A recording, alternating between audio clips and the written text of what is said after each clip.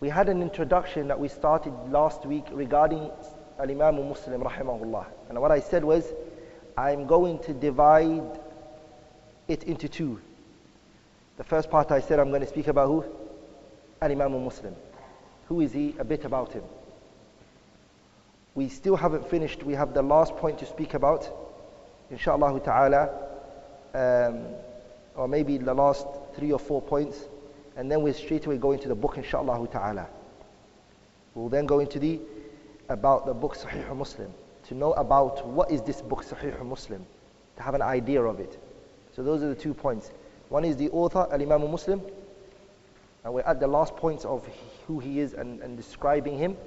And now inshaAllah ta'ala today I hope to mention some points relating to this book Sahih Muslim, to have an understanding of it, inshaAllah ta'ala. The last point that we spoke about last week was the praise of the ulama regarding Imam Muslim. That was the last point that we mentioned, right? Am I correct, brothers? So inshaAllah ta'ala, today we're going to be speaking about Shuyukh al-Imam Muslim, Al-Imam Muslim's teachers. Shuyukh al-Imam Muslim, Al-Imam Muslim's teachers.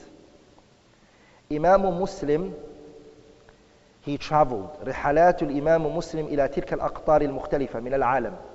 We mentioned that Muslim traveled. Al-Imam Muslim traveled, and he traveled to so many places. Rahimahullah ta'ala. And every place he went to, he met a large amount of scholars and people of knowledge, and he took from them. ولذلك الإمام الذهبي said, وسمع من خلق كثير من العراقيين والحجازيين والشاميين والمصريين والخراسانيين فسمى له شيخنا في تهذيب الكمال 214 شيخا ورأيت بخط حافظ أنه قد روى في صحيحه عن 217. Al-Imam al-Dhahabi, the great scholar of hadith, he said, Iraq, Hijaz, which is Mecca and Medina, Sham, which is Palestine, Jordan, Syria, Lebanon, part of Saudi Arabia, all of those are known as Sham. Khurasaniyin, Khurasan, which is a big portion, Afghanistan, part of it, Afghanistan, what do you call it, Iran, Uzbekistan, all of these places, Khurasan. فسمى له شيخنا الإمام Abu al-Hajjaj al-Mizzi. Dhahabi saying, my teacher, meaning Abu al-Hajjaj al-Mizzi, my teacher. He mentioned that the teachers of Muslim reach up to 214 shaykhs. He had 214 shaykhan, 214 teachers. Dhahabi, on the other hand, he said, I actually came to the conclusion, he reached the conclusion, Dhahabi, that there are actually 217, in which he saw just the narrators of Muslim in his Sahih. And Imam Muslim in his Sahih, he has 217. And then in Sir A'lam al-Nubala, what did he do? Dhahabi, he started to name them in alphabetical order. He goes through each and every one of them. And he has many other teachers other than that, in which he hasn't narrated in his Sahih, such as Ali ibn al-Ja'd, from his shuyukhs, لكنه لم يروي في صحيحه. Also Ali ibn al-Madini, Muhammad ibn Yahya al-Dhuhali. Those three are from his teachers, but he didn't narrate from them in his Sahih. And it's sad because I looked at so many of the tarajim and so many of the biography that was written by Dhahabi, Imam Muslim and his teachers, and not one person actually mentioned that Bukhari is from his teachers. Dhahabi didn't mention that. Mizzi didn't mention that in the list of teachers. They all left that. When Bukhari is the biggest teacher of Imam Muslim, to the extent that Daraqutni said, لولا البخاري ما جاء مسلم ولا راح. If it was not for Imam al-Bukhari, Muslim wouldn't have come in the equation anyways. Nor would he ever left. Meaning Muslim's value is because of Bukhari. Daraqutni said that, the great scholar of hadith. So they didn't mention it. The reason why they didn't mention it, I could guess, is that because he didn't narrate from him in his Sahih. He didn't. Also from his shuyukhs are Muhammad ibn Muslim ibn Warah. Many scholars have mentioned different amounts, but the one I like the best amount and the best counting, it seems to be the most precise, especially at the time that me and a group of brothers were reading Sahih Muslim together.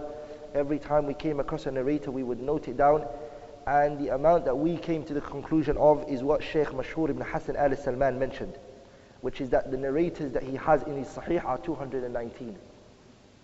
In his Sahih, they're 219, not 217, but actually 219. And the people who he has narrated outside his Sahih are 26. So the shuyukhs, the teachers which he has narrated from in his Sahih are 219. And the ones he has narrated from that are not in his Sahih, that other scholars have mentioned, such as Abu Hajjaj al-Mizzi, al-Dhahabi, and others, is actually, if you bring them all together, is 26 shuyukhs. So this is the correct figure of his shuyukhs. Now I'm going to mention some of his teachers, the most famous ones, the most well-known ones. I'm not going to mention each and every one of them because they're too much in number. But I will mention the most common ones and the ones that are famous, that you should try to memorize who they are and know them, because of the fact that they each have books as well, and that they themselves are noble scholars. From them is Abdullah ibn Muhammad ibn Ibrahim ibn Abi Shaybah ibn Uthman Khawasti rahimahullah, who's very well known as Ibn Abi Shaybah. Ibn Abi Shaybah. Ibn Abi Shaybah is from the teachers of Imam Muslim. And he is a hafidh thiqah, a reliable scholar who's reached a level in hadith which is known as the level of hafidh. He has books. And he died when the year was 235 Hijriya. Al-Imam Ibn Abi Shaybah died when the year was 235 Hijriya. And he is the first in terms of the numbers of the counting of Imam Muslim's teachers. Meaning he has the most narrations. There's no one more than him for Muslim. He is the first one in the narrators of Imam Muslim, in the sense there is no one more than him in number. The narrations that he has narrated from him is 1,540 hadith. 1,540 he has narrated hadith, he's narrated from him. There's no one more than Ibn Abi Shaybah for Imam Muslim. The reason is because Ibn Abi Shaybah is a thiqatun thabt. مع ذلك he has hadith and riwayat and narrations that he needed.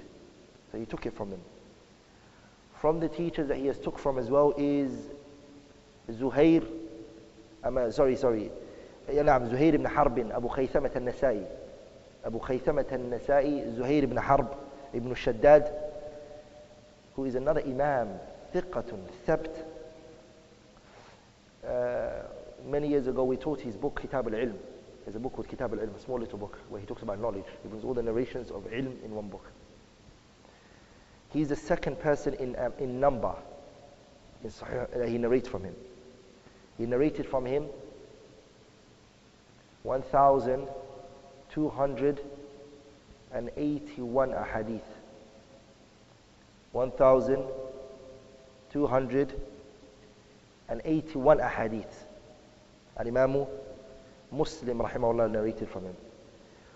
The third person is Muhammad ibn al-Muthanna ibn Ubaid ibn Qais ibn Dinar, who's very well known as Abu Musa al-Anazi al-Basri al-Zamani. Again, his name is Muhammad ibn al-Muthanna ibn Ubaid ibn Qais ibn Dinar, Abu Musa al-Anazi al-Basri al-Zamin. Al-Zaman, both ways have been said. He's a thiqatun thabt, reliable Imam. He died when the year was 252 Hijriya. 252 Hijriya. And there's many views. There was over 15 aqwal regarding his But عند المحققين من العلماء is that he died 252 على الراجح. He has narrated from him 772 ahadith. He's narrated from him 772 ahadith. That's the amount of narrations in which Imam Muslim narrated from him. 772 narrations, 72 hadiths. So he's the third in number. The fourth is Qutaybah ibn Sa'id ibn Jamil ibn Tarif al-Thaqafi Abu Raja al-Balkhi al-Baghlani. Qutaybah ibn Sa'id is his name. His kunya is Abu Raja al-Balkhi al-Baghlani rahimahullah. He's a thiqatun thabt and he's very famous. He died the year 240 Hijriya. 240 Hijriya. Muslim narrated from him 668 hadiths. 668 hadiths. Muslim narrated from him. And where he heard it from him, according to the strongest view of the scholars, is Balkh. Muslim traveled to Balkh and he narrated it from him. And there's also other evidences that he took other ahadiths from him in Naysabur, as Khalili mentions in his Kitab al-Irshad. Also, the fifth person is Muhammad ibn Abdullah ibn Numayr. Muhammad ibn Abdullah ibn Numayr, rahimahullah, whose name is Abu Abdurrahman al-Hamadani al-Kufi. Abu Abdurrahman al-Hamadani al-Kufi. He is a thiqatun, hafidun, fadilun. He is a noble, righteous, upright individual. He died when the year was 234 Hijriya. And Imam Muslim narrated from him 573 narrations. 573 narrations from ahadith. From the sixth person is Muhammad ibn al-Ala ibn Qurayb. Muhammad ibn al-Ala ibn Qurayb. Abu Qurayb al-Hamadani al-Kufi. Thiqatun Hafiz. Strong and a reliable scholar. He died 248. 248. And this is what Imam al-Bukhari said about him. Imam al-Bukhari said about him, rahimahullah ta'ala, he died the year 248. And others have said about him, he died 247. And Imam Muslim narrated from him 556 narrations. Number 7 is Muhammad ibn Bashar ibn Uthman ibn Dawood ibn Kaysan. Muhammad ibn Bashar ibn Uthman ibn Dawood ibn Kaysan Abu Bakr al-Abdi al-Basri. Thiqatun. توفي سنة. He died the year 252 Hijriya. Rahimahullah ta'ala. And Imam Muslim narrated from him 460 narrations. And Imam Muslim narrated from him 460 narrations. The next one is Muhammad ibn Rafi' ibn Abi Zayd. Muhammad ibn Rafi' ibn Abi Zayd, who is known as Abu Abdullah al-Qushayri al-Naysaburi. He's a thiqatun abid, a reliable worshipper of Allah subhanahu wa ta'ala. He was very well known for his worship, rahimahullah ta'ala. He died, according to the strongest opinion of the scholars, 245 Hijriya. He died the year 245 Hijriya. And the narrations that Muslim narrated from him are 362 narrations. 362 narrations Muslim narrated from him, rahimahullah. The next scholar is Muhammad ibn Hatim ibn Maymun. Muhammad ibn Hatim ibn Maymun, Abu Abdullah al-Mu'addab, al-Baghdadi al-Ma'ruf bis-Sammin, he was known as. Rahimahullah. He, Sudduq, as Al-Hafidh ibn Hajar said about him in his Taqrib, رُبَّمَا وَهِمْ. Sometimes he might do mistakes.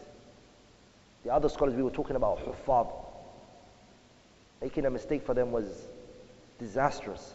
There's no human that doesn't do a mistake, but they were high in their memory.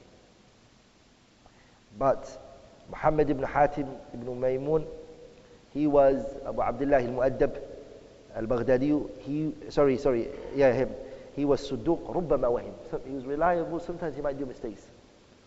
He died the year 235 Hijriya, and Imam Muslim narrated from him 300 ahadith.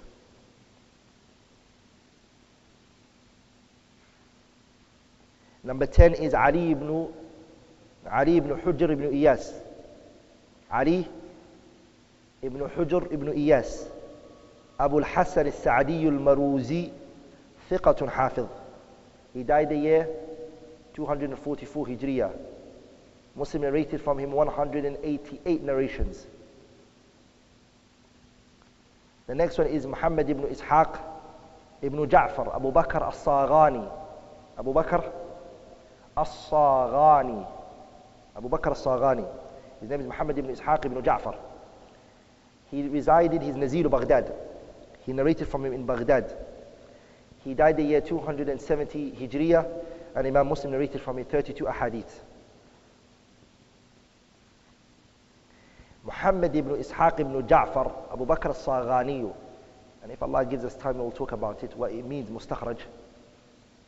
One of the scholars who have mustakhraj is Abu Awanat al-Isfrayini, rahimahullah, who is from min Talamidati al-Imam Muslim, rahimahullah. Abu Awan is from the students of who? Al-Imam Muslim. So what Al-Imam Abu Awanat al-Isfrayini relied on, the narrator, he really relied a lot in his mustakhraj, is Abu Bakr as-Saghani, rahimahullah ta'ala. There are many other ways that his name is said. It's also said as Saghani, and it's also said Saghani. Both ways the scholars they say it. The last person is the noble Imam, Al-Imam Ahmad ibn Muhammad ibn Hanbal. Al-Imam Ahmad ibn Hanbal, who died what year? Does anyone know what year Imam Ahmad died?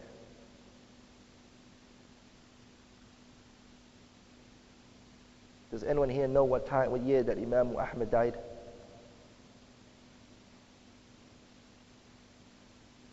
Yeah? It's very important, brothers, it's very important that you give consideration to these scholars. Does Imam Ahmad mean a lot to you? Huh?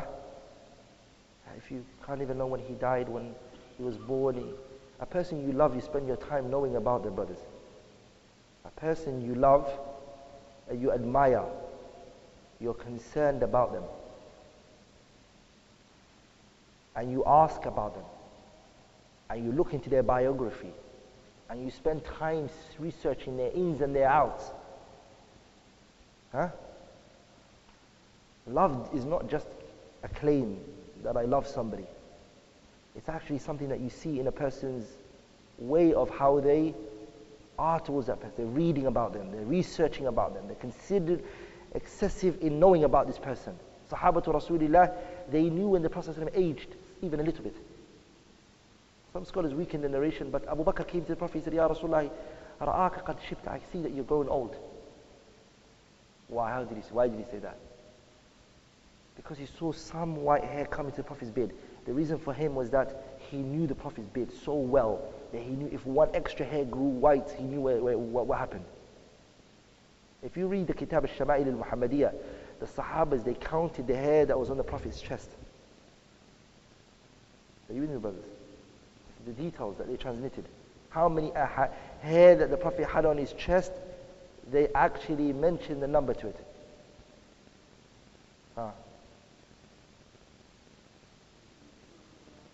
Huh? He died? 240? Because I told you it before. I want somebody who haven't told. 240? 240? 241 now, Imam Ahmad. But this is something we have to, brothers, know. We have to. It's not nice. Especially when these imams are known. They're very well-known scholars. Now, if I asked you Abu Bakr al-Saghani, and you say, I don't know him. Maybe. Like Imam Ahmad, Imam al-Shafi'i, Imam Abu Hanifa, Imam Malik, Bukhari, Muslim, Abu Dawood, Tirmidhi, Ibn Majah. If I asked you these imams, the companions, the well-known companions, Abu Bakr, Umar, Uthman, Ali, if somebody asked you, when did Ali die? You should know it. When did Uthman die? You should know it. If they mean something to you though. If they mean something to you and you're seriously in love of them, then you would know that. The narrations that Imam Ahmad narrated, Muslim narrated from Ahmad are how many? How much? 18 ahadith. And Imam Muslim narrated from him 18 ahadith in his Sahih. There's something now I need to mention as a mulahada. Mulahada meaning some points that we need to, which is the relationship between Muslim and his shuyukhs. Now doesn't it not amaze you, brothers, that Muslim has how many teachers? We said in his Sahih alone, how many teachers did I say he has? 200 and? This is the strongest opinion that we took, right? 219. And how many did we say he has outside his Sahih? 36 narrations. 36 mashayikh. Some of you, if I asked you, have you got one sheikh? Some people, if I asked you, have you got one teacher that you studied with? If we looked at this, some people who are giving da'wah, and in the field of da'wah, if you ask them, do you have one teacher who's ever taught you? That you ever started one book when you finished with him? No. Isn't that worrying? It is worrying. And the ilm before was in the hands of who? As Imam al-Shatibi rahimahullah mentioned, كان العلم من قبل في صدور الرجال. كان العلم من قبل في صدور الرجال. Knowledge before was in the chest of the scholars. Pay attention to this. Knowledge, ya ikhwa, originally and its real essence is that it was with the scholars. But as time went, بتطاول الزمان, as time went on, these scholars chose to take what was in their chests and to place it inside books. They chose to do that. But that still is needed from them is that the locks and the keys of that knowledge is still in their hands. You might have the book in front of you, but you won't be able to unlock that book unless they open it for you. ولذلك الشاطبي, when he mentions طرق تحصيل العلم, the ways to attain knowledge, he says وطرق تحصيل العلم طريقان. The ways to attain knowledge are two ways. There are two ways that he mentions that a person can attain knowledge. طريق الأول, the first way is that أن يجلس الطالب بين يدي معلم, that a student sits under the feet of a person of knowledge. And he says فإن الله يفتح له بما لا يفتح لغيره. Allah opens doors for him. You hear the knowledge purely and it's in its correct way, straight from the mouth of who? That person of knowledge. التلقي, you take it straight from him. Then what happens? Allah opens doors for you. You learn. This is the most classic way. And he mentions this is called mushafaha. Mushafaha means teacher talks, students listen, and he notes and he benefits. Has any questions, he speaks to the teacher. And he said, الطريق الثاني is قراءة الكتب والمجلدات. It's reading books, opening books and studying and researching and buying books and reading and doing ta'liqat. He said this one comes after the person has done the first one. To buy a book and to read it, you have to know the terms that are used here. If you haven't studied the sciences, it's beginning level. If you haven't studied it from the ulama, and you haven't taken it from the people of knowledge, and you haven't acquired it from the people of knowledge, getting a big volume book and reading it by yourself will only bring you confusion and it will only misguide you. It will be a reason for you to go wrong. It has to be attained from the ulama. ولذلك he didn't take one teacher, or two, or three, or four, or five, or six. 200 and something. ولذلك Abdullah ibn Abbas, pay attention to this, brothers, wallahi. Ibn Abbas was Ibn Ammi Rasulillah. He was the Prophet ﷺ's cousin. The Prophet died. What did he say to the Ansari man? Come, let's go and learn from the companions of the Prophet. True or false? Huh? Ibn Abbas could have said, I'm the Prophet's cousin. I already had the Prophet ﷺ's dua, and I already took knowledge from the Prophet. That's enough. I don't want to go more. Huh? No. He actually went and he attained more knowledge from who? After the Prophet died, Abu Bakr, Umar, especially Umar. Umar one day was walking, and then Abdullah ibn Abbas came running. He brought him a bucket of water. When he gave him the water, Abdullah ibn Abbas said, Umar, I want to ask you a question. For a whole year, I was a bit shy to ask you this question. Umar looked at Ibn Abbas and he said to him, Wa ajaban laka Ibn Abbas. Fascination be to you. Like, why are you worried to ask me an Islamic knowledge? Go ahead, ask me. So he said to him, the ayah, in tatuba ila Allahi faqad sagat qulubukuma. Who are the two women Allah is talking about here in this ayah? And then Umar says to him, Innaha Hafsa wa Aisha. This ayah is talking about Hafsa and Aisha. And then he told him the famous long hadith of when the Prophet ﷺ separated himself and he boycotted his wives for 29 nights. And he left them until the news spread in the city of Medina that the Prophet divorced his wives. And the story of the honey. Ibn Abbas asked this and he took it from whose mouth? Umar. And he took it from who? Umar radiallahu anhu. And Umar was not happy that he was shy from him, because Umar was a man who had haiba. For a whole year I couldn't ask you this question. But then look at the gems that he took from him, and look what he passed over to us. That's who Ibn Abbas was. Ibn Abbas would hear somebody's got a hadith, and he said, I would get up, I would take my riding beast, and I would go to that person. And he would lie in front of that person's house. He would take a cloth and he would place it on his face, because the sand and the wind, if it goes in it, and he would be sleeping in front of a person's house, waiting for him to come out at Fajr time. So when he comes out Fajr, he can grab him, and then he can take narrations from him. Did you hear this from the Prophet? What did he say? And he took it from them. Some of them would be embarrassed. This is the Prophet's cousin, lying in front of your house. And then Abdullah ibn Abbas basically introduced the idea, al-ilmu yu'ta wa la ya'ti. Knowledge, you go to it. It doesn't come to you.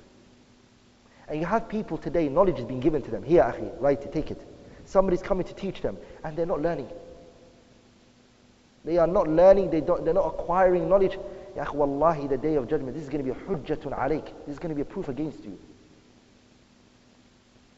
It's going to be a proof against you. So if you honor this deen, and it means a lot to you, then learn what's in it. So first of all, we have to realize that Muslim, rahimahullah, he was excessive in the scholars he took from. أَنَّهُ رَوَى عَنْ بَعْضِهِمْ فَأَكْثَرَ. Some of them he went too much in their narration. And others he chose not to narrate from them except one or two. For example, Ja'far ibn Humayd al-Abasi and Abdul Malik ibn Abdul Aziz Abu Nasr al-Tammar. Both of them he only narrated one hadith from them. For whatever reason he saw. Muslim rahimahullah. Others, like him, what did he do? He took hundreds of narrations from them. Like we mentioned from Ibn Abi Shayba. Thousands, 1,500 and something. He took from him, rahimahullah. Another thing is, Muslim rahimahullah ta'ala, some of the narrations and some of the scholars that he narrated from them fi sinnin mubakkir, early age in his life.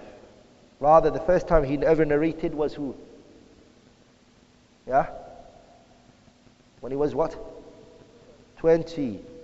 At 12 he took the first hadith. From who did he take it from? Huh? Yahya ibn Yahya. Who else? Who was the first sheikh he ever took from? The second one was? The second person he took from? Yeah? Is Abdullah ibn Maslamat al-Qa'nabi. Abdullah ibn Maslamat al-Qa'nabi كان أوائل ممن روى عنه. He's from the early people in which he narrated from. صح? ولذلك sometimes you find that he narrated from Abdullah ibn Maslamat al-Qa'nabi directly, and the majority and overwhelming times he narrates from Abdullah ibn Salamat al-Qa'anabi through a wasita, meaning he through somebody, because he died. Yahya ibn Ma'in is the same. Muslim rahimahullah ta'ala narrated from it in an early light time. There were rare times you find him narrate from him, straight from him, and the majority of the times is through wasita. Ismail ibn Abi Awais, Muslim narrated from him directly, and then the majority of the narrations is through a wasita. The reason is because he acquired this knowledge at a very early stage in his life. There's also other scholars, he lived at their time. He resided and he lived at their time, and he could have narrated from them. Like in Lam Yaqdirillah, Allah did not wish for him to narrate from him. And from that person is Musa ibn Ismail al-Tabudaki rahimahullah.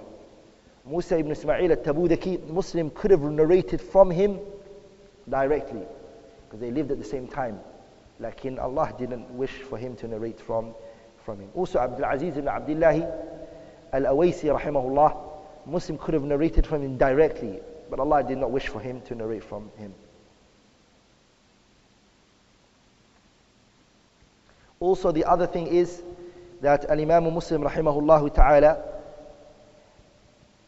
all of those scholars which he narrated from them بالتحري والتروي والتأني. Tahrir. So what we said before is any narrator that you may have come across, brothers and sisters, memorize this. Any ruwat, narrators that you find in Bukhari and Muslim, if any individual has been criticized that are in Sahih Bukhari and Muslim, Muslim and Bukhari were well aware of that more than you. And they chose from the ahadith that narrator, even that though he does mistakes, the ones that he didn't do mistakes from. So don't come years and thousands of years later, hundreds of years later, and say this narrator has been criticized in Sahih Bukhari. We'll say to you, a person whose memory is bad, does he not get it right at times? Because of Bukhari's ilm, al-daqiq, and Muslims' knowledge which was strong, they would pick from the times that they saw, reasons they saw, that narrator got it right. They would use other external forces and other things that they saw. You got it right, okay, I'll take it from you. Are we all together, brothers, on that? And the scholars, they say, any ahadith that are in Bukhari and Muslim, no one is allowed to critique them. No one is allowed to criticize it, except the criticism that was put by three scholars. Three scholars criticized Muslim and Bukhari. Anything which they criticize them is only the criticism that can be put towards them. Because no one was able to get anything except what these three scholars got. And even them, Muslim and Bukhari are more right. The first one is Al-Imam al-Daraqutni. Al-Imam al-Daraqutni's criticism,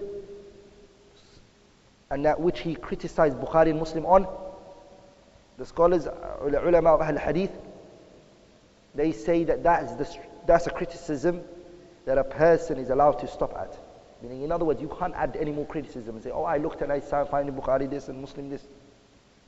The second scholar is Abu Ali al-Jayyani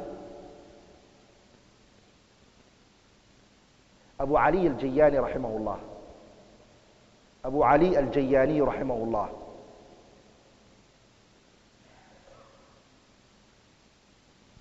And the third one is Abu Mas'ud al-Dimashqi. Abu Mas'ud al-Dimashqi.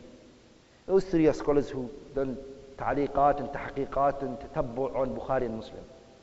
Daraqutni, Abu Ali al-Jayyani, and Abu Mas'ud al-Dimashqi. Are you there, brothers?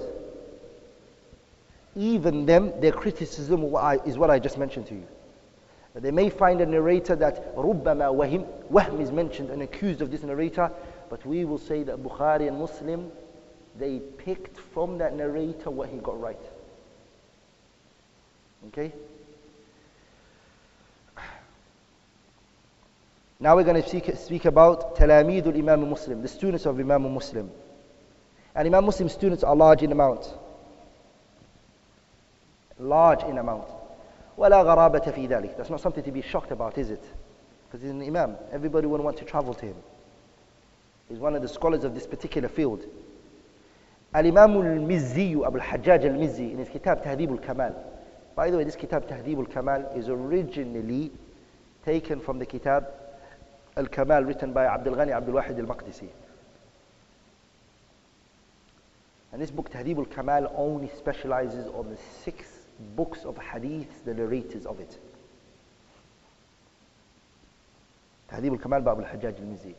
The best taba'a for it is Bashar Awad Ma'ruf's one. The students which took from him based on the calculation of Abu al-Hajjaj al-Mizzi is what? 35 narrators. 35 students. According to Abu al-Hajjaj al-Mizzi's number that he put forward, the students that took from Muslim are 35. His students are only 35. Other scholars have said no, it's actually 38. 38.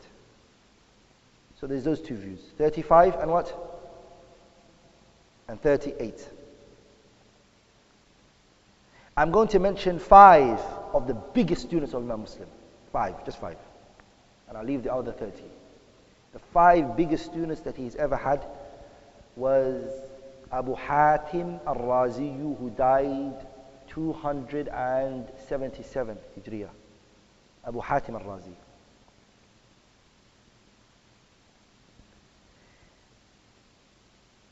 The second one is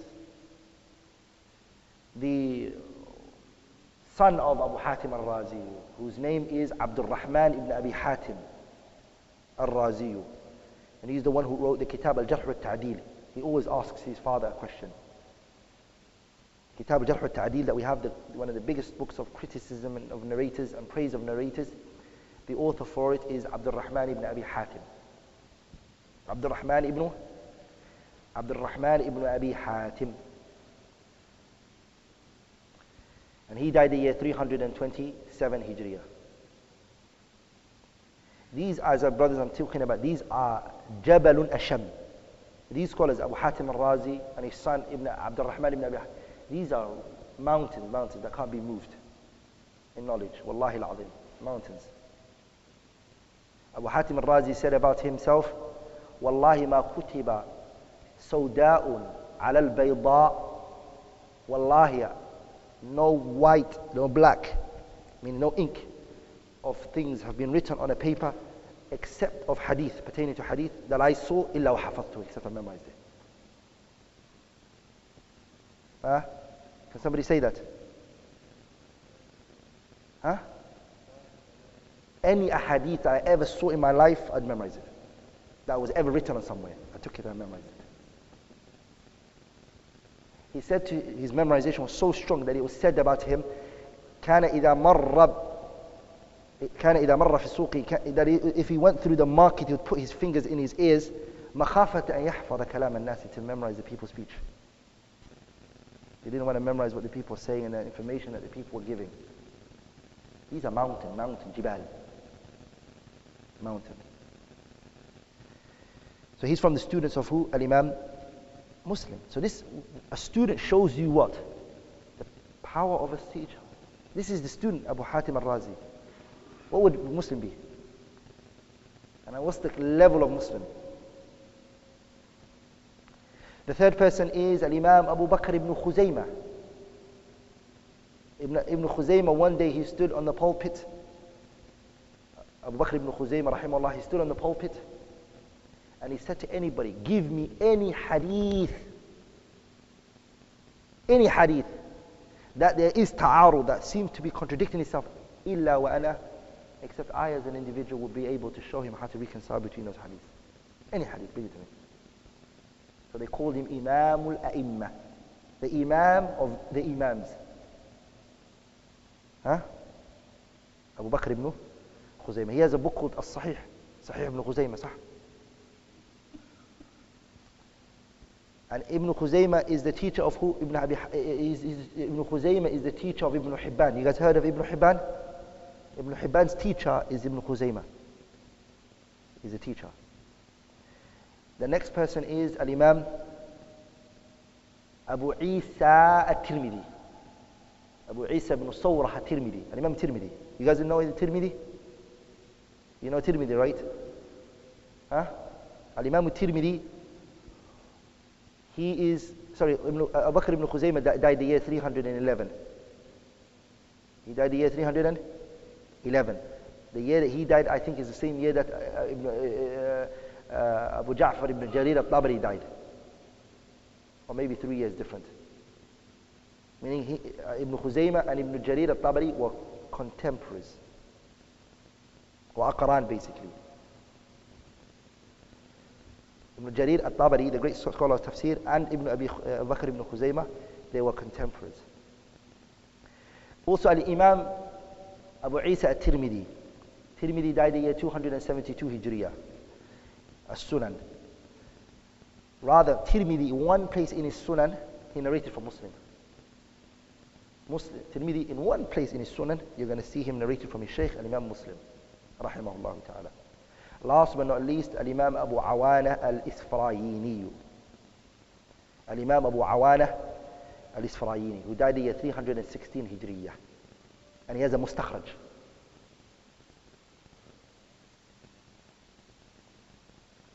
And his mustakhraj is basically when a student does not, what he does is that he tries to get narrations where he becomes level to his teacher, but he doesn't go through the chain of the teacher. They only meet in the companion. He's going to use another chain of the same hadith, but he wants to be the same level of the teacher. Muslim, Abu Awana did that. Now, inshallah ta'ala, we're going to be talking about the books that Muslim wrote. And Imam Muslim, rahimahullah, he has many books, riwayatan wa dirayatan, in terms of narrations and in terms of understanding of fiqh that can be taken from it. And he wrote it in many different fields. Rahimahullah ta'ala. Inshallah ta'ala, the best book I can personally say that spoke about his books and actually went in details regarding Imam Muslim's books is the Kitab al-Muntazim. Al-Muntazim, written by Al-Imam Ibn al-Jawzi rahimahullah. And he mentioned that Ibn al-Jawzi mentions that Muslim's books are actually 23 books. And Imam al-Dhahabi says, no, it's 20. Ala kulli hal, we'll mention some of the books that he has written. He wrote a book called Asami wal-Kuna. Al-Asami wal-Kuna. And this book, what he tries to do is, he tries to mention the names of the narrators and their kunya. Kunya means Abu. If he has a kunya, meaning he names himself after a son or after a kid, he wrote a book on that. The best tahqiq is the matbu'ah that came from Jami' Islamiyya, Medina al-Munawwarah, University of Medina, with the tahqiq of Abdul Rahim al-Qashqari. That's good. The taba'a is Darul Fikr. And I think it's a risala doctorat, or it was a PhD thesis, or as a master's. I'm not too sure. The second book that he has written is called a kitab called At-Tamyiz. Kitab called At-Tamyiz. This kitab At-Tamyiz, I can personally say it's the best book he has written after his Sahih. Kitab At-Tamyiz. وهو من أنفس الكتب وأكثر فائدة. After his Sahih, the book that comes first is this one. Which Al-Imam Muslim, in this book, he placed a methodology for the scholars of hadith to distinguish and to criticize and debunk matters related to hadith. He placed a powerful methodology. And the best publication is Jama'atul Riyadh, the one they published with the tahqiq of Sheikh Mustafa al-A'zami. Sheikh Mustafa al-A'zami, Dr. Mustafa al-A'zami, his one's the one. Number 3, Al-Jami' al-Sahih. Al-Jami' al-Sahih is the one we have with us right now, which is called Al-Musnad al-Sahih as well. The one we call Sahih Muslim, right? This which we call Sahih Muslim is from one of his works that he has written. And this we will leave it a bit for later, inshallah ta'ala. Number 4, he wrote Rijal Urwa ibn Zubayr. He wrote Rijal, the men of Urwa ibn Zubayr, meaning the narrators that took from him and matters pertaining to him.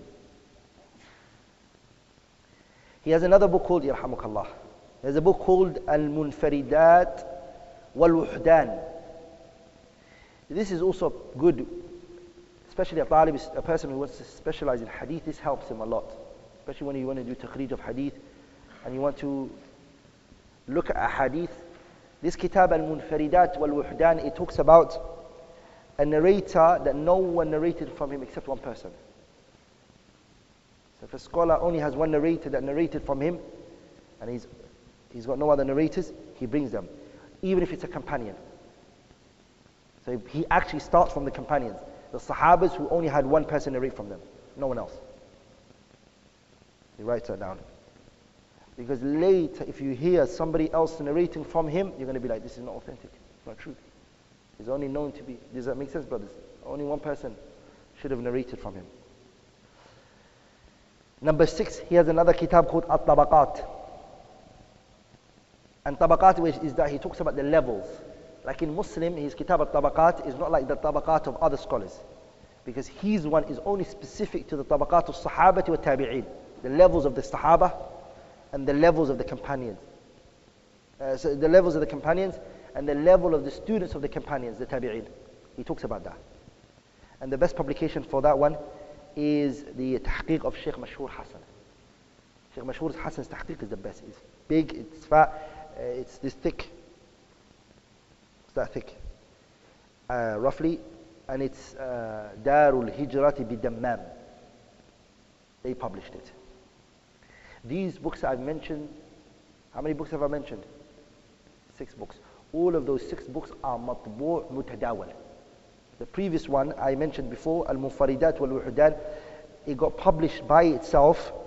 It got published by itself, but majority of the times you're going to find it is actually published in what? Especially the old Indian copy, the taba'at that came from India, they were actually good in the sense where they were published very well, independently. But the publications that came out from elsewhere other than India, what they did is that they published it with the Du'afa al-Saghir by Imam al-Bukhari. You don't find it by itself. And one of the best publications used to come out from India. Best publications of books. Many people don't know that. The actual majority of the best copies, Islamic books, they came out from India.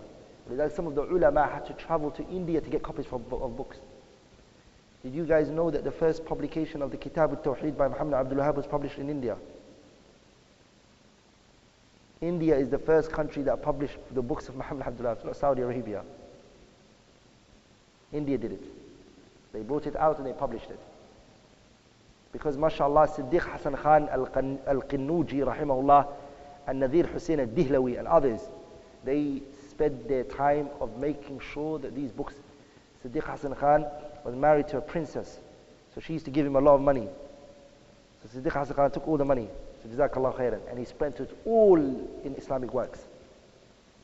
And he told Al-Allama Nadir Hussain al-Dihlawi, he said to him, you're an alim, Allah has opened for you ilm and its knowledge.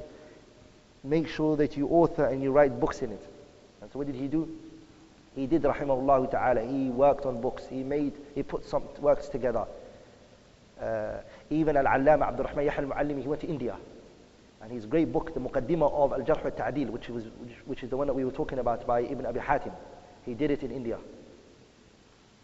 Abdul Rahman Yahya al-Muallimi from India, from Yemen originally. He took it. Rather, when he came to Maktabat al-Haram, Abdul Rahman Yahya al-Muallimi, he took all of the manuscripts that he could get from India. He got them all, collected them, and he brought it to Maktabat al-Haram. And the scholars mentioned that the first time many books actually came to the Arab world was through there. Is when it was brought from India. So ala kulli hal, those are 6 books which are matbu', they're published. They're what? They're published. The other books of his are actually either makhtut, they're still not published. They're actually manuscripts still. And some of them, the ulama have given it hukmul mafqut. It's actually lost. And as you know, many of the Muslim works have been lost when countries lose the governments and chaos and catastrophe happens. The Islamic books, they go. It goes. So there are many other books that he has written that we have not seen, some which are lost or are believed to be lost. Because sometimes scholars, they say this kitab is mafqood. And I don't like that word, say mafqood. How many books did we think were mafqood? And we found it. So what we should say is hukmul mafqood. We give it the ruling of mafqood. In other words, shibhul mafqood. Seems to be lost. Seems to be lost. Now we're going to go, inshallah ta'ala, into the book, Sahih Muslim. What's this book, Sahih Muslim? A bit about it. We now know who Muslim is. We have a very detailed understanding regarding him. Sahih, brothers. You guys know a good portion of Imam Muslim now. Yeah? Brothers. Yeah? Good, right? Now we can go into his Sahih and understand his Sahih book, right? Okay. First of all, what's the name of Sahih Muslim? What's the book's name? So we mentioned the name, we said is Al-Jami' al-Musnad, Al-Jami' al-Sahih. This is the name the author gave to. Sometimes he calls his name Kitab Jami', sometimes scholars they called it Al-Jami'. Many of the scholars they called it Jami'. But the author himself, he refers to his book more as Musnad. For example, as it's narrated from him by Ibn Salah. Ibn Salah has a kitab called Siyanatu Sahih Muslim. He says, ما وضعت شيئا في هذا المسند إلا بحجة. Muslim said, I have not placed in my Sahih,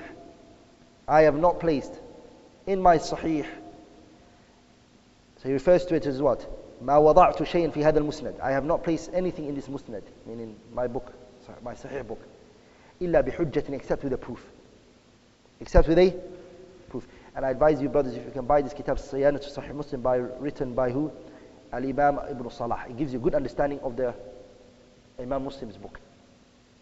Okay? And the best tahqiq of it is the tahqiq of my Sheikh, a Somalian scholar. His name is Dr. Ahmed Al-Imam, who's Khirij Jami'at Al-Qura. He worked in it when he was in Somalia. He also said about his kitab, عرضت هذا المسند على أبي زرعة. And Imam Muslim said, I have taken my musnad and I presented it to Abu Zur'a. You know who Abu Zur'a is? Abu Zur'a al-Razi is the man who said, I sat with Imam Ahmed and we were narrating to each other. And he said, I realized Ahmed has memorized 1 million hadith.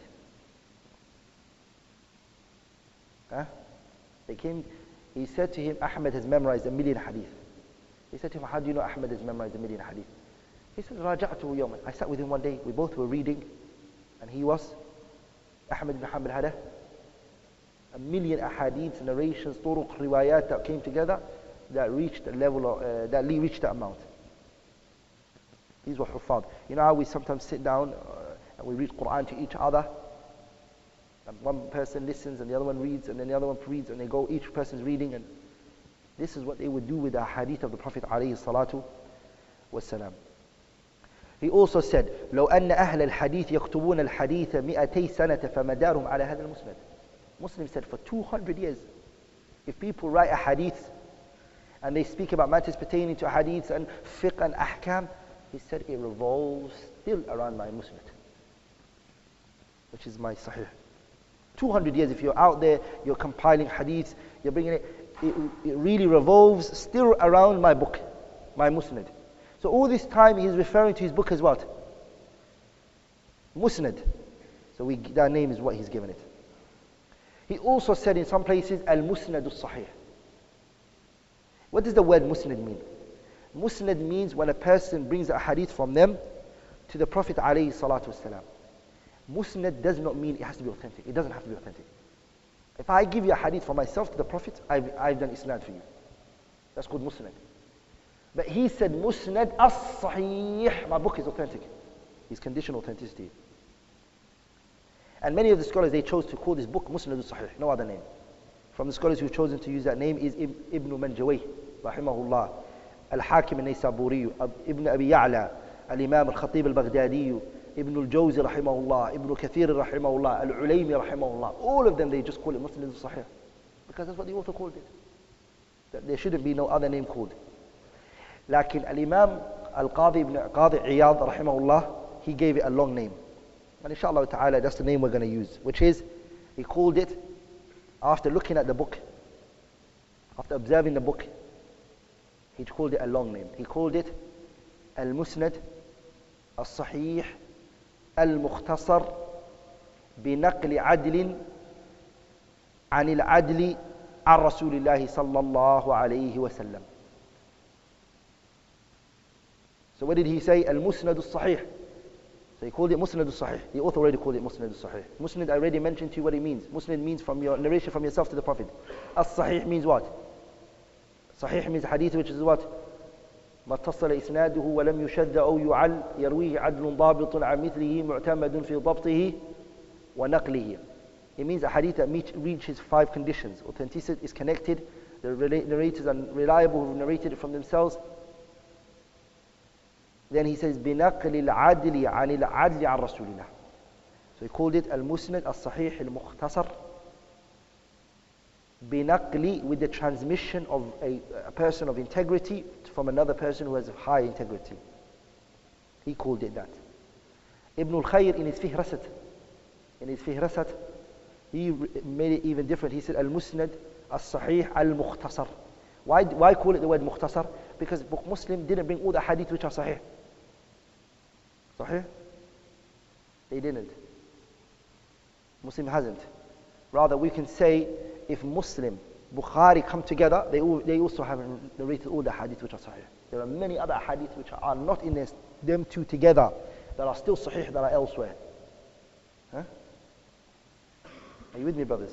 Rather, there are hadith which Muslim authenticated, Bukhari authenticated, but they didn't bring it in their Sahihs. They authenticated. They said this hadith is Sahih. Thabata an Rasulillah. But they didn't narrate it. So that's the name of the book. Point number 2. Why did the author write this book? Al-Ba'ith ala tasnifihi. Why did the author write this book? Why did he write his Sahih?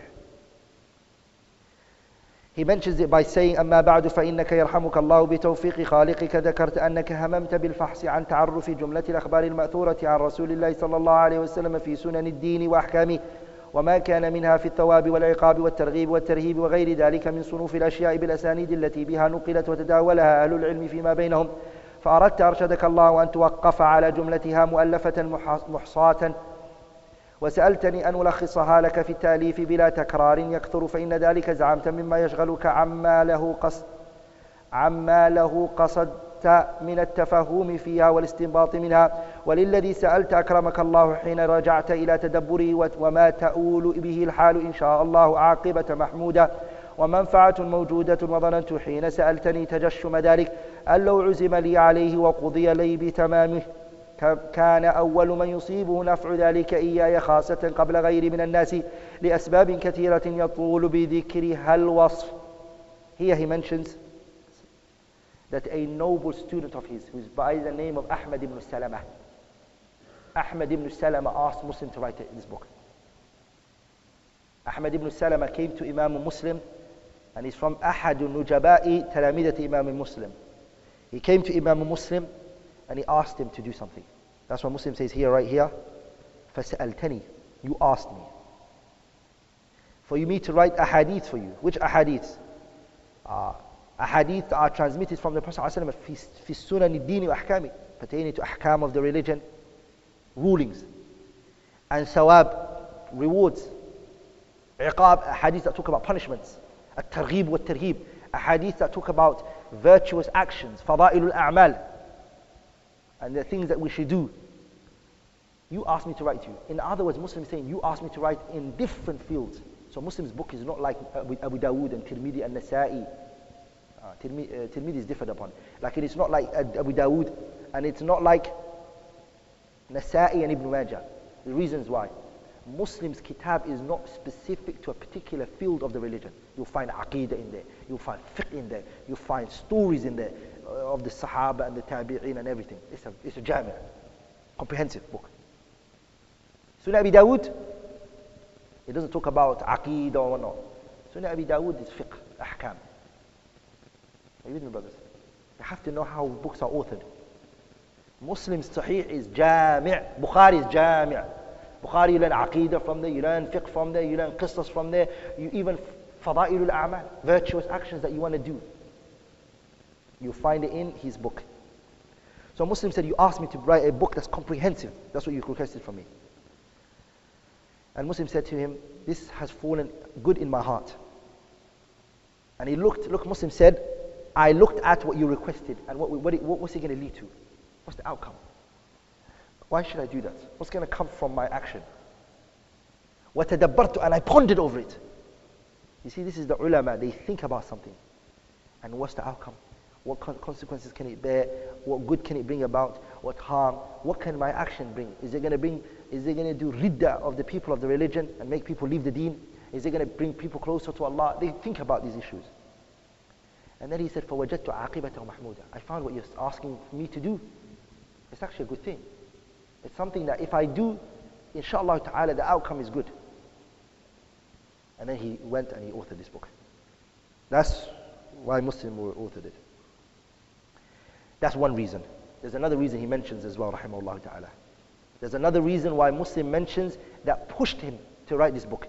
And he said, وَبَعْدُ يَرْحَمُكَ اللَّهُ فَلَوْلَا الَّذِي رَأَيْنَا مِنْ سُوءِ صَنِيعِ كَثِيرٍ مِمَّنْ نَصَبَ نَفْسَهُ مُحَدِّثًا فِيمَا يَلْزَمُهُ مِنْ طَرْحِ الْأَحَادِيثِ الضَّعِيفَةِ وَالرِّوَايَاتِ الْمُنْكَرَةِ وَتَرْكِهِمُ الاقتصار على الأحاديث الصحيحة المشهورة مما نقله الثقات المعروفون بالصدق والأمانة بعد معرفتهم وإقرارهم بألسنتهم أن كثيرا مما يقذفون به إلى الأغبياء من الناس هو مستنكر ومنقول عن قوم غير مرضيين ممن ذم الرواية عنهم أئمة أهل الحديث لما سهل علينا الانتصاب لما سألت من التمييز والتحصيل ولكن من أجل ما علمناك من نشر القوم الأخبار المنكرة بالأسانيد الضعاف المجهولة وقذفهم بها إلى العوام الذين لا يعرفون عيوبها خف على قلوبنا إجابتك إلى ما سألت. Muslim mentions another reason. The other reason is that he saw people coming out. People who were weak in hadith. People whose teaching and their method of hadith was against the methodology of the people of hadith. This spread. He saw people who were actually intishar al-ahadith al-da'ifa. Weak narrations has become spread. People are sitting, a person is actually sitting on a chair and he's explaining books. 90% of the hadiths are weak. I saw this.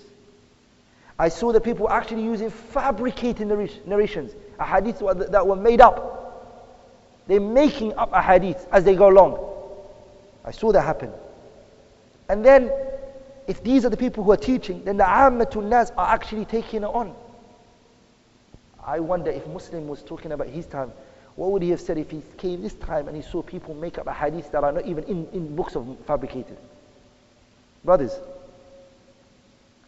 like for example, the hadith, the Pokemon that came out a while back.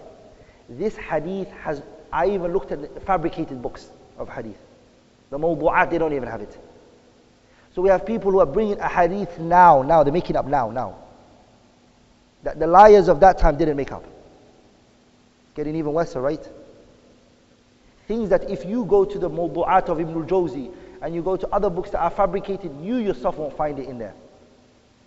So scholars always look at this. Whenever they saw a problem spread, a harm spread, they never just let it spread. What would they do? They will take it on themselves to what? To educate the people and to bring them to light of this particular issue. That's the responsibility of Ahlul Ilm. Allah took a mithaq with them. Allah took a covenant with them. لَتُبَيِّنُنَّهُ لِلنَّاسِ وَلَا تَكْتُمُونَهُ وَإِذَا أَخَذَ اللَّهُ مِيثَاقَ الَّذِينَ أُوتُوا الْكِتَابَ لَتُبَيِّنُنَّهُ لِلنَّاسِ وَلَا تَكْتُمُونَهُ. Allah took a covenant with the people of knowledge. What did He say to them? You're going to clarify to the people and make matters clear for them. That's a promise you have to make with me. You have knowledge. Allah gave you understanding of the deen. You can't hide anything. You're not allowed to hide it. لَتُبَيِّنُنَّهُ لِلنَّاسِ وَلَا تَكْتُمُونَهُ. You can't conceal it. Are you with me, brothers? Rather, some of the ulama bring under the hadith man su'ila an ilmin fakatama uljima yawm al-qiyamati bilijami min nar. That the person who is asked a question and he conceals it, the day of judgment, a hakama. You know the horse when you ride it, something is put in his mouth, right? That thing is called the braid of the horse, right? bridle of the horse, that's going to be put in your mouth. Can you talk if somebody puts a big rope in your mouth like that? Can you speak? No, you can't, because you refuse to speak when you were asked this question. The day of judgment, this rope, this bridle that's going to be put in your mouth is going to be from the hellfire. Because you were asked an Islamic question and you chose to conceal it. Some of the scholars, they said, it doesn't necessarily mean that somebody comes and asks you a question. Even if you see the situation asking you to explain it. Like you see zina is spreading in the land, and you say, I don't want to speak about it. Or you see evil spread on the land. The scholars mentioned that if you don't speak about it, you're concealing a knowledge that was asked from you. Who asked you this knowledge? The situation asked you. It's like the situation came up to you and said to explain me, clarify to the people. But you chose to conceal it. The day of judgment, your mouth is. So the ulama, whenever they saw that a matter there was ambiguity lying in it, they would never let it slide by. And Allah cursed anyone who knows a knowledge and has an understanding of a matter and chooses not to explain it. Allah cursed him on the tongue of Dawood and Isa ibn Maryam. Allah says in the Quran, لُعِنَ الَّذِينَ كَفَرُوا مِن بَنِي إِسْرَائِيلَ عَلَى لِسَانِ دَاوُودَ وَعِيسَى بْنِ مَرْيَمَ ذَلِكَ بِمَا عَصَوْا وَكَانُوا يَعْتَدُونَ كَانُوا لَا يَتَنَاهَوْنَ عَن مُنكَرٍ فَعَلُوهُ لَبِئْسَ مَا كَانُوا يَفْعَلُونَ. Allah said, the children of Israel were cursed on the tongue of who? Dawood and who? Isa ibn Maryam. Why? كَانُوا لَا يَتَنَاهَوْنَ عَن مُنكَرٍ فَعَلُوهُ. One of them would do evil and the other one was watching it and he will not stop him from it. He'll say, Akhi, wallahi, what you're doing is wrong. They are cursed. What does curse mean, brothers? It means أَطَرْضُ مِنْ رَحْمَةِ اللَّهِ. Allah's mercy is going to be distanced from you. Allah's rahmah is going to be distanced from you. So inkarul munkar, rejecting the evil that you see and saying, stop, this is not right, is actually something that is obliged on every single body who has knowledge of that particular thing. Because the hadith says, مَنْ رَأَى مُنْكَرًا. Any one of you who sees, man here means anyone. If you see a person drinking with their left, you say, Ya akhi, in a nice manner, in a good way, you tell them that drinking with your left is not right. You explain it to him, say, Akhi, I think you forgot. I think you forgot. May Allah bless you and grant you Jannah. But the Prophet said that we should drink with our right. I'm just thinking, I'm assuming that you drank. You forgot. That's it. But you need to tell. But the way you tell is important, that it's done in a good way. What people have today done is this particular point, and I want you to understand it, brothers. What they've done is speaking in a good way to clarify what is wrong is important in our Sharia, and the manner in which you do it is important. But they thought that what is good manners is to not speak about the evil. ذَلِكَ زَيَّنَ لَهُمُ الشَّيْطَانُ أَعْمَالَهُم. Shaitan has deceived them by thinking that. By making you think you have good manners, you're actually a person of high manners, that you see evil and you turn a blind eye. MashaAllah, this brother is good. He doesn't bug. He doesn't go into what doesn't concern him. You're a da'i. It concerns you. Of course it concerns you. But what's important is the way it's done. And the manner which that matter is dealt with. And the manner that which it's cured. The etiquette that a person does it. بِاحْتِرَامٍ. It's done. But no one should be silent about the evil they see. كَائِنًا مَنْ كَانَ, whoever that person is. Our Messenger alayhi salatu wasalam, whenever he saw an evil, he would stop it. Rather, Aisha radiallahu anha, she said the Prophet would never get angry for himself. Never would he ever get angry for himself. لكن إذا هتك حرمة من حرمات الله, if anybody went against Allah's legislation, what would he do? The Prophet's face would change. He'd get very angry. Sallallahu alayhi wasallam. How long did it take Imam Muslim to author this book? What was the duration that it took him? First of all, what we have to understand is Muslim is better than Bukhari in his Sahih. Who's better? Muslim is better than Sahih al-Bukhari. But the reason why he's better is not authenticity. Bukhari is better in authenticity. But he is better than him in the way he authored it. The way Muslim wrote it. The poet, he said, لقد تشاجر قوم في البخاري ومسلم فقالوا لأي دين تقدموا. The scholars, they differed upon who's better, Muslim or Bukhari. So they reconciled it easily. لَقَدْ فَاقَ الْبُخَارِيُّ صِحَّةً. Bukhari is better in terms of authenticity. كَمَا فَاقَ الْمُسْلِمُ صَنَعَةً. Muslim is better in terms of how he authored it. Why is Muslim better than Bukhari in the way he wrote it? The reason is because Bukhari, when he wrote his Sahih, he was traveling. Bukhari, when he wrote his Sahih, he was traveling, he was on the go. And as you know, when somebody's traveling, they're on the go, they're writing their book, they're putting it together, they're stitching it together. What's going to happen? It's not going to be proper, well organized, is it? Muslim, like he wrote his Sahih in the comfort of his home. He wrote it in the comfort of his home, where he had all of his sources that he could go back to, he could verify, he can organize, he can put this one here, he can take that one, put it there. Bukhari didn't have that. Bukhari was writing as he was going, and he was writing it. Rahimahullahu ta'ala. The period in which it took him was not very little. He wrote the book for 15 years. And it took him 1 year to proper work organize it again. 15 years as his student, his noble student, Ahmad ibn Salama, which was the one who asked him to write it, he mentioned 15 سنة. 15 years he was authoring it, writing it. But pay attention. Nawawi mentions بقي في تهذيبه وانتقائه 16 سنة. Nawawi says it took him 16 years. Imam Nawawi says 16 years. There's no problem between what Nawawi is mentioning and Ahmad ibn Salam. There's no conflict or contradiction. How? How is there no contradiction? Because it took him 15 years to actually write the book, and it took him 1 year to organize it. So 60 years in total. 15. It took him 15 years, 15. And Imam Muslim's writing of his Sahih took him 15 years and 1 year. Tahdib, intiqa, choosing. Another thing that you have to understand is Sahih Muslim only placed the kutubs, Kitab al-Salah, Kitab al-Jihad, Kitab al-Zakat. He only placed the book, this kitab. As for bab this, bab that, bab, he didn't. Whereas Bukhari did. Pay attention here. I really want you brothers to understand this point. It's very important. Muslim did not place the chapterings. He didn't place bab. Who did that? It was a joint effort of two scholars. Or maybe others have maybe joined in. But it was a joint effort. When I say joint effort, I don't mean they came together at the same time, they sat down and they did it together. It meant both of their efforts made the final conclusion of the chapterings. The efforts of Nawawi, Al-Imam Nawawi, he chaptered it, and also Abu al-Abbas al-Qurtubi.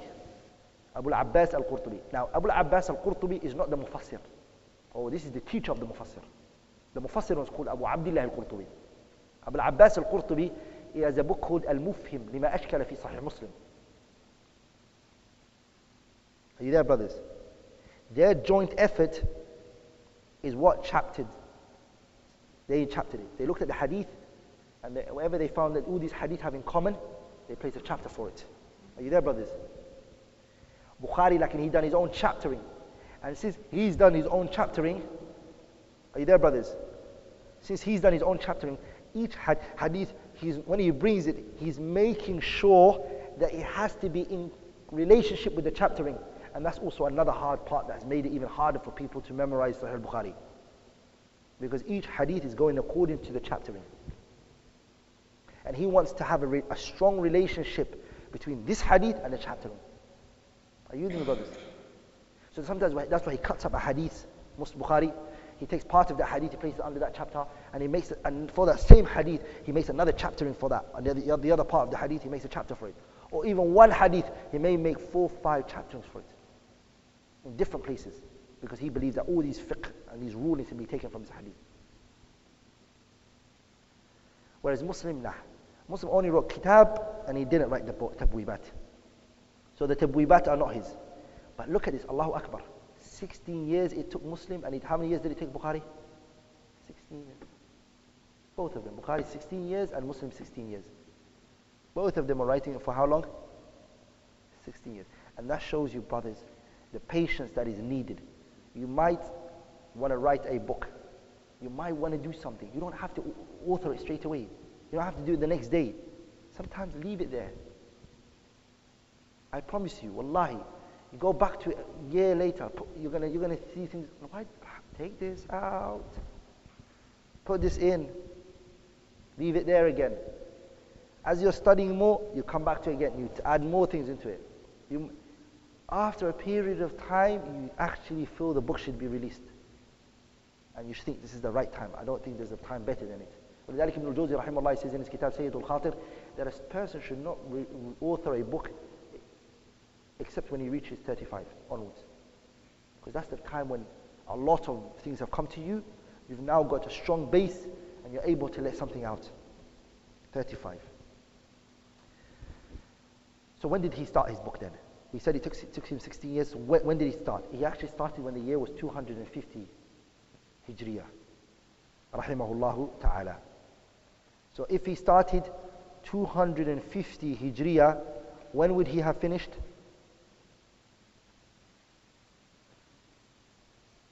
Yeah? 100? We said it took him 16 years to do it. He started writing when it was 200 and what? 50. 200 and? 266 he would finish.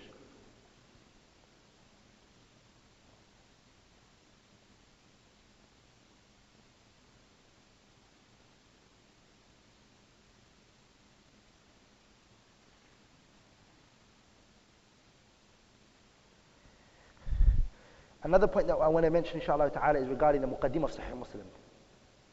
Al-Imam Muslim, he authored his book and he also made an introduction for it. So I need to mention something about the introduction. What does the introduction consist of? The introduction consists of 9 points. This is actually the mawdu'at, the topics that the Muslim's muqaddimah consists of. These are 9 points. These are the khulasa of what I realized.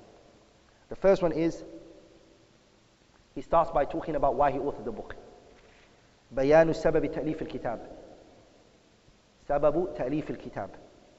So he starts by mentioning why he authored this book.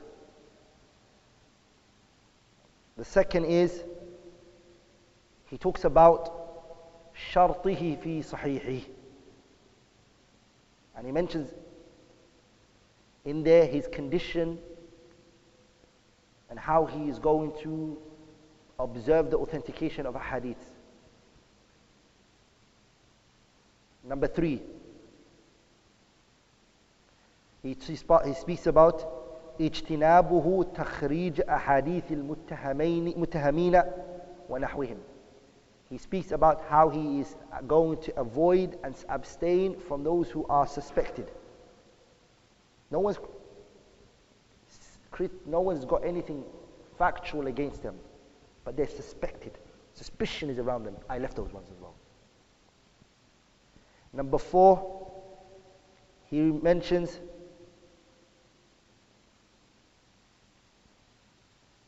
سبب اهتمامه بتمييز الأحاديث الصحيحة وروايتها. He mentions why he gave so much importance to the reason. He's explaining his reason of why he's given so much importance to authentication. سبب تمييز الأحاديث الصحيحة وروايتها وترك الأحاديث الضعيفة والمنكرة. Why he chose to take ahadith which are authentic and why he left ahadith which are da'if. And in that particular point, he talks about how important it is and that it's obligatory to follow the kitab and the sunnah. He goes in there much, very much.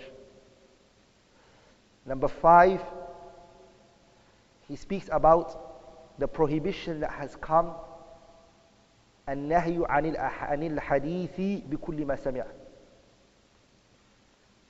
Number 5, he speaks about that it's prohibited to talk about everything you hear. To speak and talk about everything which you hear without verification, without verifying, without checking, researching after it. Number 6, he mentions أن الحديث لا يؤخذ أنه لا يؤخذ الحديث إلا ممن هو أهله. That hadith should not be taken except from the people of hadith. And this is where he starts speaking about the importance of chain of narration, أهمية الإسناد, and that the chain of narration is part of the religion. Number 7,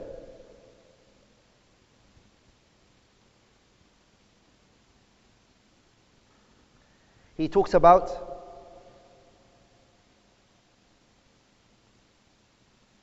that if there's إذا كان هناك جرح صحيح, that if there's a correct criticism, if there is a correct criticism في الراوي, in a particular narrator, فينبغي, it's required, أن يذكر بدون تردد, it should be mentioned without any doubt. If there's a narrator, he's been correctly criticized, it should be mentioned. Don't be very skeptical of whether you should say it or not. Say it. That's what he says. In other words, he tries to prove at that particular point that it's not backbiting to say that this narrator is weak and this narrator is reliable. This is not considered backbiting. This is where he expands on it very highly. Number 8.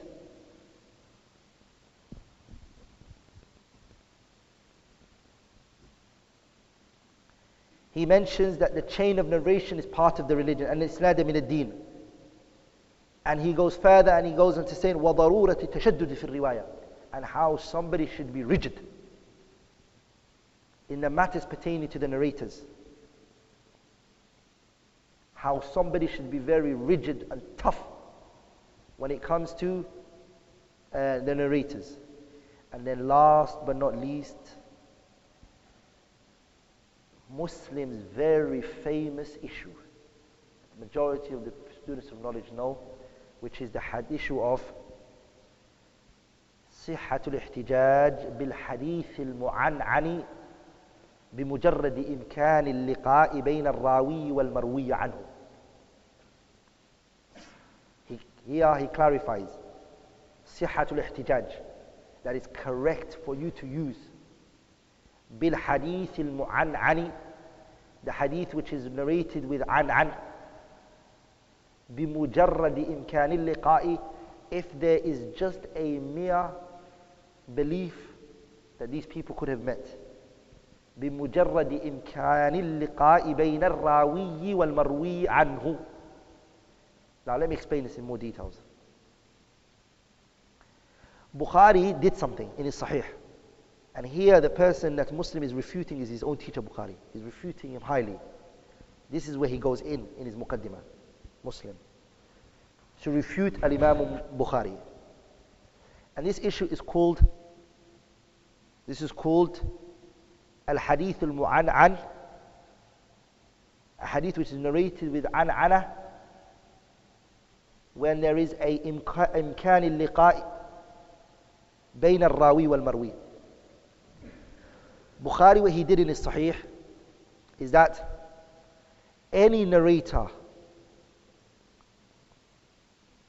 who narrates a hadith, if he uses his narration from the person he's narrated from, if he uses the word an,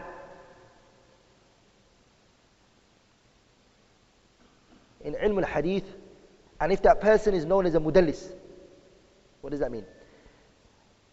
Have you guys ever studied Mustalah al-Hadith? Huh? Some of them here have. Huh? Bayquniyah. Nukhbat al-Fikr, no one's done it. No one's done Nukhbat al-Fikr. Okay, pay attention to this. The word an in the Arabic language means from, or, from. What's your name, Akhi?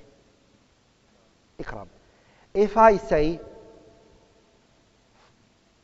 from Ikram said that there's no class tomorrow. Did I hear it from him? Huh? Did I hear it from Ikram? There could be that possibility I heard it from him, and there's a possibility I might not have heard of it from him. So scholars of hadith don't take that word an. They want you to say, Ikram told me, haddathani. But they need, this is called tasrih al-sima', that there's a direct, you can't use those terms. Are you there, brothers? But they don't condition that for everybody. They condition it for a person who's known as mudallis. A mudallis is who? It's an individual who has become known to drop people out of their chain in order to get closer to Ikram. Ikram has just told me that there's no class tomorrow. He hasn't told me. Ilyas told me. But Ilyas heard it from Ashraf. And Ashraf heard it from, I just don't want my chain to be longer. So I get rid of those two. I automatically say, Ikram said. I am now called a mudallis. What I've just done is called tadlis. I've shortened the chain, I've organized the chain. There are many reasons why somebody would do that. The reason why they would do that is because, number one, they may not want the chain to be longer, they like it when it's shorter, because you get closer to the Prophet. Number two, maybe if Ilyas and Ashraf are in the chain of narration, they are weak narrators. So it weakens my narration. Does that make sense? Am I a liar? No, I'm not a liar. I didn't lie. I'm a reliable person. I did not lie, but I'm called a mudallis. Pay attention now. Bukhari's conditions are tough now. Bukhari said, okay, this mudallis, if he narrates with an, I'm a mudallis. What did I just do? Tadlis. I dropped two people off. So I'm called a mudallis now. If I narrate from Ikram with an, Bukhari says, we're not going to accept the an from you at all. Muslim said, I agree with you. We won't accept it. Does that make sense? Unless he says, haddathani. Are you with me? Are we all together? So they both agree on that. But Bukhari came and he said, if Abdul Rahman, me, is not a mudallis. Mathalan, I'm not a mudallis. I am not known to do that. And I just said, an Ikram. I'm not known. No one, I've never done this before. I've never dropped people out. Are you there, brothers? Am I a mudallis? No, I'm not a mudallis. In this situation, Bukhari said, I would accept his an. Muslim said, oh, I would as well. Bukhari said, but I would do with a condition. Muslim said, what is your condition? He said, my condition is that Ikram and Abdul Rahman have to have met once in their life. Muslim said, no, I don't agree with you on that. I would suffice myself if there is a possibility they could have met. There's imkan liqa, that there was a possibility they could have met. In the sense where they are mu'asara, they resided at the same era, they lived at the same time. That's enough for me to say that the chain is connected. Does that make sense to you, brothers? So whose condition is more tougher? Bukhari is tougher. Muslim said that what Bukhari is doing is an innovation. No one preceded him in this. Why is he making it like this? And he brings ijma' that Muslim transmit. He said, this is ijma', what I'm upon is a consensus. What Bukhari is doing is not. Muslim is doing that. And the scholars, they said, Bukhari is right and Muslim is. But he doesn't allow that to go through. So he refutes his own teacher. Are you with me, brothers? But through their discussion, meaning Bukhari doesn't respond, but Muslim, through his discussion with Bukhari, Muslim, he brings so much benefits that you can take from it. And you learn a lot of principles. Are you there, brothers? I'm going to conclude, inshallah ta'ala, as we only have 12 minutes left now. I have more, it's up to 8 o'clock, right? Inshallah ta'ala, the importance of this book. And Al-Imam Muslim Sahih, brothers,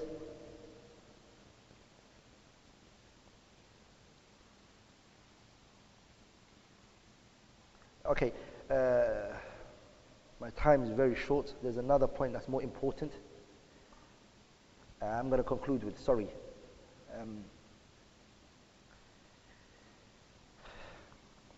The research is 162 pages. We've only done 62 pages.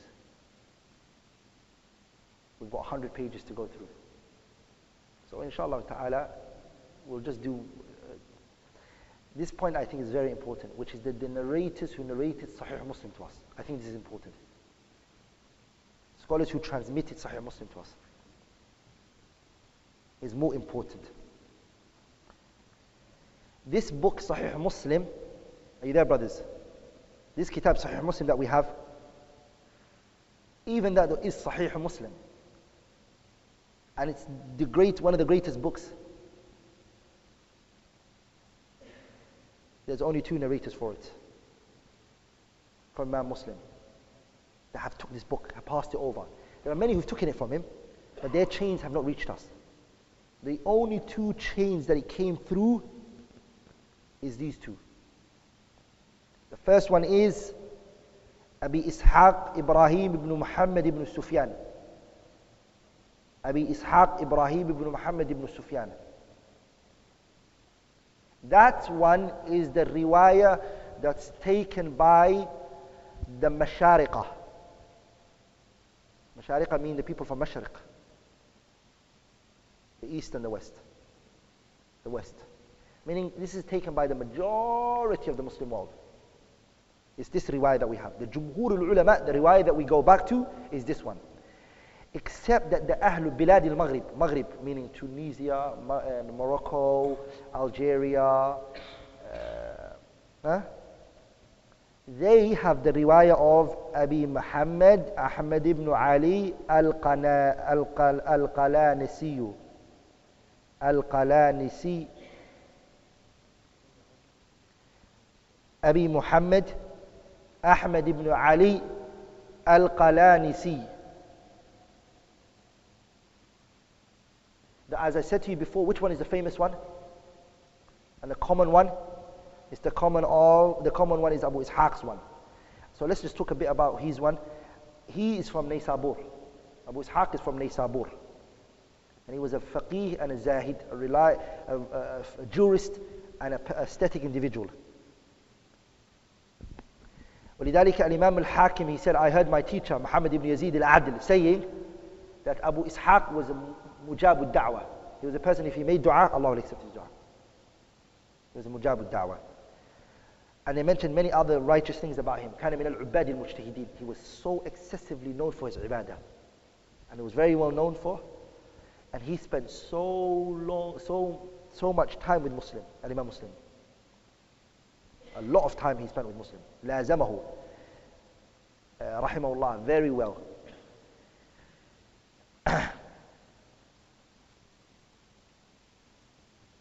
ولذلك Imam Muslim, when he finished reading the book, he was one of the people who were there.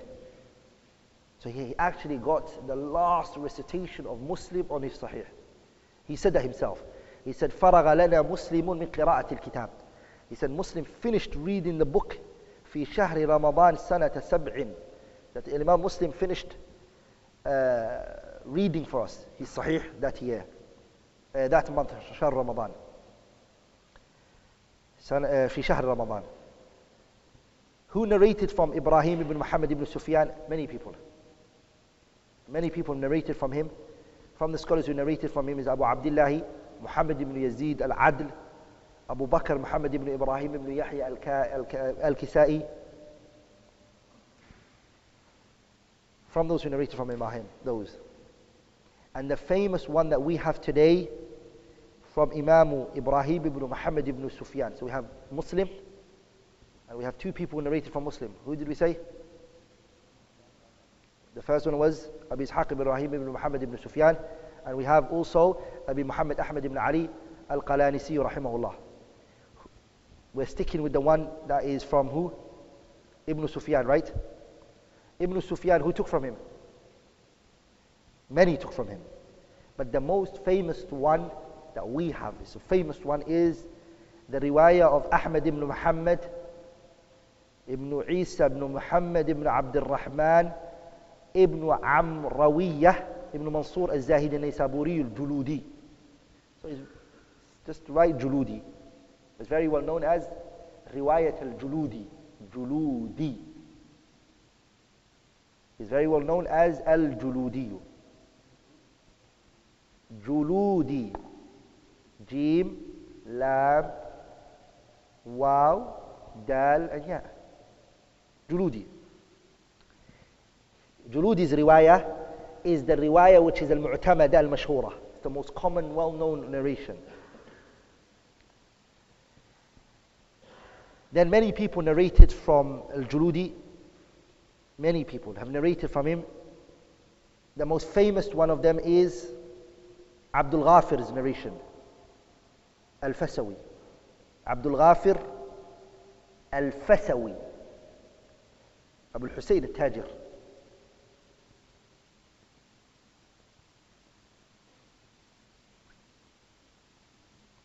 So his name is what? Abdul Ghafir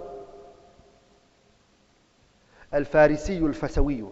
He's Al-Farisi, he's a Persian, Al-Fasawi. Then the riwayah of Al-Farisi. Al-Farisi, the narration of his, or the people that took from him is Muhammad ibn al-Fadl ibn Ahmad ibn Muhammad al-Sa'idi. Abu Abdullah al-Farawi. So just write Abu Abdullah al-Farawi took from him. He was very well known as Faqih al-Haram. So if you look up the nickname Faqih al-Haram, you'll find that it's his. So that's the chain that we have, generally speaking, when it comes to Sahih Muslim. And I hope I've given you a good understanding of Imam Muslim and a good understanding of his Sahih. Any mistake or any shortcoming or faults or errors that has come from me whilst I was speaking is from me as shaitan, and Allah and His Messenger are free from it. سبحانك اللهم بحمدك أشهد أن لا إله إلا الله أستغفرك وأتوب إليك.